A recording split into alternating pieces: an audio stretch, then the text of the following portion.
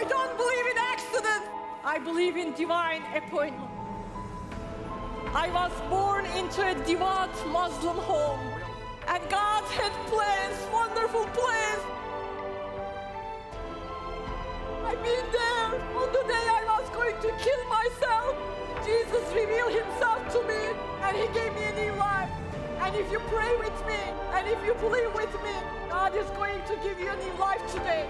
Jesus Christ is real. He changes lives, he changes destiny, and he changes nations. And those nations can change the world.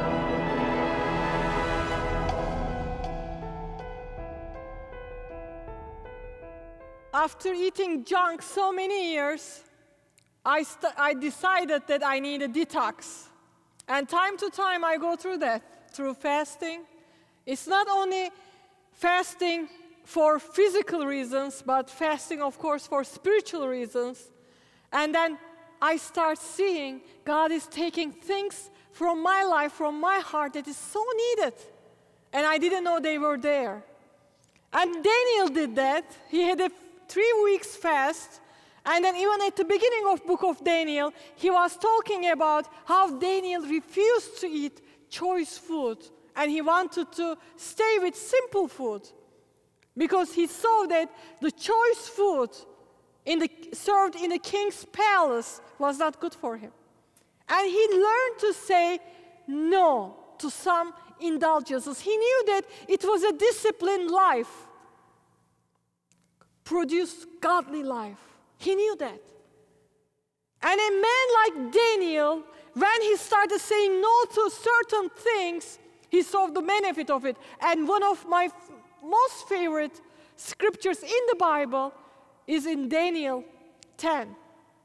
When an angel appears to Daniel and says, Daniel, from the first day you set your heart for understanding. You made up your mind the first day you humble yourself and wanted to gain understanding. Your prayers were heard, and I have come to in response to them from the beginning. And Daniel knew spiritual detox. He knew detox. And today I propose that the church in America needs spiritual detox because we have so much junk in our system. And sometimes we put that junk into our system ourselves. Sometimes we allow people to do it. And they are not godly people, but there's so much this super spirituality is going on. And people are preaching, how can you have a positive life or positive thinking in 5 steps? And this is New Age stuff, folks, because if you have the mind of Christ, you don't need steps for positive thinking because you have the mind of Christ. And we are opening up our doors to stuff like this witchcraft and New Age, even in the body of Christ. And we don't see it because they sound good. And they quote a few scriptures. And we don't know. Do you know that red poison has 90% food in it and 10% poison? But it will still kill you. And today, we are so desperate for spiritual detox, consecrating to God. Consecration is not isolation. Consecration is completely devoting our focus, our heart, our attention, our thought pattern, everything that we think, we feel towards God, towards godliness. And today we need that kind of detox in our lives. In Isaiah book of 6, in the year of King Uzziah died, I saw the Lord high and exalted, seated on a throne, and the train of his robe filled the temple. Above him were seraphim, each with 6 wings. With 2 wings they covered their faces, with 2 they covered their feet, and with 2 they were flying, and they were calling to one another. Holy, holy, holy is the Lord Almighty. The whole earth is full of his glory. At the sound of their voices, The doorposts and the thresholds shook, and the temple was filled with smoke. Woe to me, I cried. I am ruined, for I am a man of unclean lips, and I live among a people of unclean lips, and my eyes have seen the King, the Lord Almighty. Then the seraphim touched his mouth, and he said, your guilt is taken away from you. Your guilt is taken away from you. And your sin atoned for. The man is among the people of unclean lips. And I don't know how it is speaking to your lives today. Because maybe you are gossiping, maybe you are slandering, and you look so spiritual.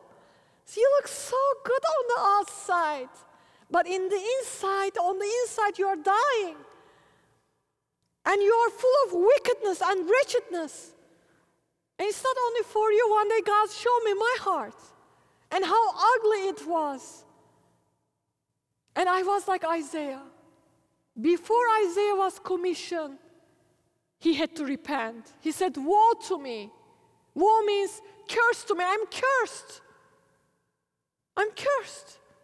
I'm damned because of my sin.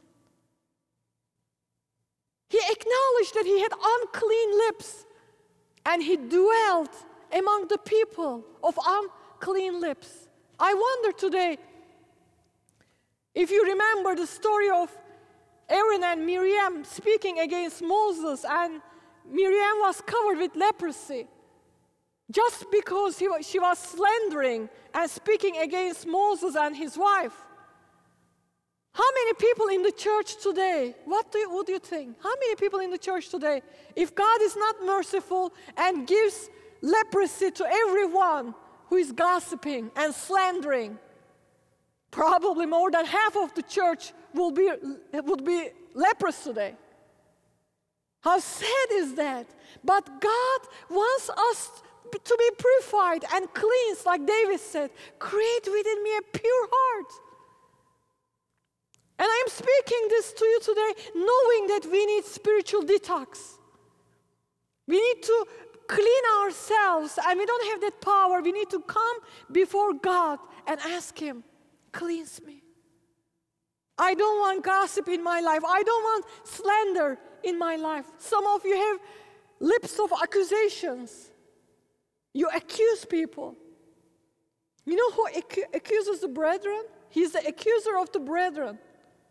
A lot of people come to me and complain about their spouses, their wives or husbands. But it's not complaint. After a certain moment, it becomes accusation, accusing.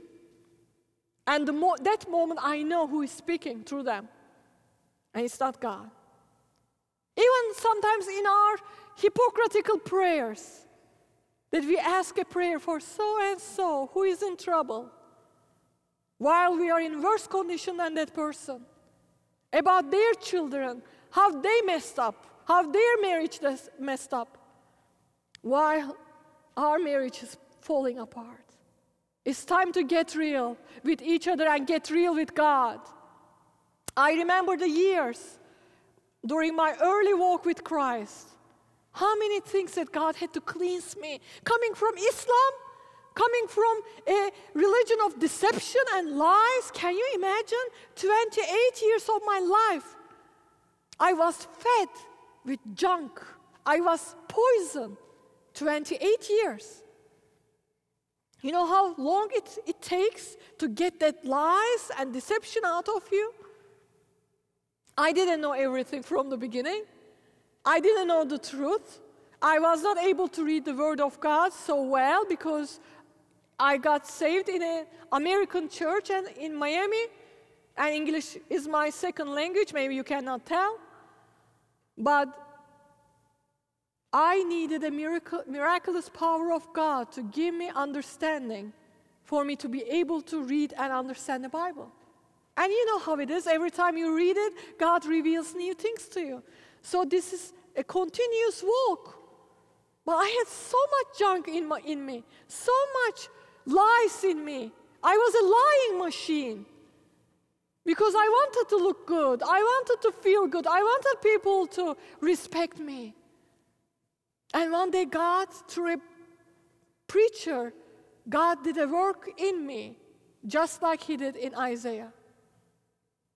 That man came to the platform and preached about devil being the father of all lies. That day, as a newborn Christian, I recognized how much lies I had in my heart, in my mind, about me, about other people. And God cleaned my lips. He detoxed me.